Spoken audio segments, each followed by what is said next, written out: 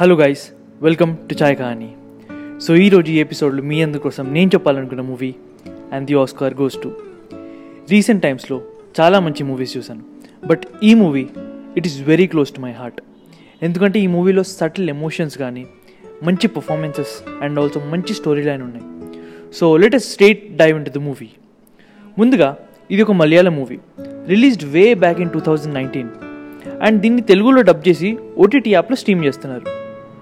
So story విషయానికి వచ్చేస్తే ఇది ఒక real heart touching story of a movie maker. తను చాలా స్ట్రగుల్స్ ఫేస్ చేసి తన ప్యాషన్తో ఒక డెబ్యూ మూవీని ఎలా తీస్తాడు అండ్ అంతేకాకుండా నెక్స్ట్ స్టెప్స్ ఎలా ఉంటాయో, ఆ సాక్రిఫైజెస్, ఆ హార్డ్షిప్స్ ఎలా ఉంటాయో సటిల్గా చూపిస్తారు. సో ఈ మూవీని డైరెక్ట్ చేసింది సలీం అహ్మద్ అండ్ ఇందులో లీడ్ రోల్స్ వచ్చేసి Tovino Thomas, Anu Sithara, Siddique and Zarina Wahab. So first of all ఈ మూవీ ప్లస్ పాయింట్స్ చెప్పాలంటే ఈ మూవీలో సటిల్ ఎమోషన్స్ చాలా బాగా చూపించారు. ఒక డైరెక్టర్ తన లైఫ్లో ఎన్నో స్ట్రగుల్స్ ఫేస్ చేసి నెక్స్ట్ మూవీ తీసి టైంలో అన్నింటికన్నా important struggle for every movie is finances. So ఈ మూవీ మెయిన్ ప్రాబ్లం కూడా ఫైనాన్సెస్తోనే అరైజ్ అవుతుంది అండ్ తన ప్యాషన్ని నమ్ముకొని తను సొంతంగా మూవీ ప్రొడ్యూస్ చేసుకోవడం అండ్ ఇలాంటి ఒక మంచి మూవీని తీయడం. సో ఇలా చాలా సీన్స్ మంచి ఎమోషన్ కనెక్ట్తో చూపిస్తారు. అండ్ నెక్స్ట్ ఈ ఎమోషన్స్ ఓవర్గా కాకుండా చాలా సటిల్గా ఉంటాయి. సో ఇదే ఈ మూవీలో చాలా పెద్ద plus point. Next movie background score.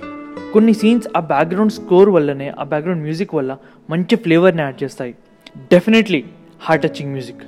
And acting తీసుకుంటే టొవినో థామస్ కానీ, అను సితారా, సిద్దికి చాలా న్యాచురల్గా చేస్తారు. సో ఈ మూవీలో వీళ్ళ అడిషన్ కూడా చాలా పెద్ద ప్లస్ పాయింట్స్. సో ఇలా ఎన్నో హార్డ్షిప్స్ ఫేస్ చేసి మూవీ తీసి నెక్స్ట్ ఆ తర్వాత మంచి రెస్పాన్స్ వచ్చి చివరికి నేషనల్ అవార్డ్ నుండి ఇంటర్నేషనల్ ఫేమ్కి ఒక డైరెక్టర్ జర్నీ ఎలా ఉంటుంది చాలా సూపర్ క్రేజీగా చూపించారు మూవీలో. సో ఇలాంటి ఒక మూవీ నెక్స్ట్ వచ్చేసి ఆస్కర్కి నామినేట్ అయితే మళ్ళీ బ్యాక్ టు స్టార్ట్. ఆ డైరెక్టర్ తన ఆస్తులను తాకట్టు పెట్టి మరి ఆస్కర్ వరకు ఎట్లా తీసుకెళ్తాడు అండ్ ఈ జర్నీలో వచ్చే ఎమోషన్స్, కష్టాలు, హ్యాపీనెస్, ఇలాంటివి సీన్స్ కూడా చాలా బాగా చూపించారు మూవీలో. సో ఫైనల్గా ఆస్కర్ వస్తుందా లేదా, దీనికోసం మీరు మూవీని డెఫినెట్గా వాచ్ చేయాలి.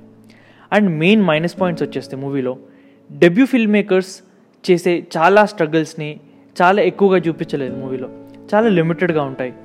సో ఇది మన రవితేజ చేస్తున్నట్టుగా నేనింతే మూవీలా ఉంటుంది అనుకుంటే డెఫినెట్గా you'll feel sad about it. And next ఇలాంటివి మూవీస్లో చూపించలేదు కాబట్టి మూవీ చాలా నెగిటివిటీని కూడా ఫేస్ చేసింది. బట్ నేనేం చెప్తానంటే ఈ మూవీ పర్పస్ అది కాదు. ఒక కంప్లీట్ ఫిల్మ్ మేకర్ జర్నీ ఎలా ఉంటుంది అండ్ సక్సెస్ వచ్చిన తర్వాత కూడా ఎలాంటి హార్డ్షిప్స్ ఫేస్ చేస్తారు, ఆస్కర్ నామినేషన్స్ అంటే మళ్ళీ అందులో ఉండే ప్రాబ్లమ్స్, ఇలా మంచి పాయింట్స్ని కవర్ చేశారు మూవీలో. సో ఫైనల్గా చెప్పాలంటే రీసెంట్ టైమ్స్లో వచ్చిన one of the good heart touching movies. And ఇది అన్ని ఏజెస్కి సూట్ అవుతుంది, ఒక మంచి క్లీన్ గుడ్ మూవీ. అండ్ డెఫినెట్గా ఈ మూవీని మీ యాడ్ లిస్ట్లో పెట్టుకోండి అండ్ డెఫినెట్గా వాచ్ చేయండి. It is available on Aha and that too in Telugu audio. So ఇది ఇవాళ ఎపిసోడ్. మీరందరూ ఎంజాయ్ చేశారనుకుంటున్నాను. వీడియో నచ్చితే please like and subscribe to Chai Kahani. See you guys in the next video. Until then, take care and have a great weekend.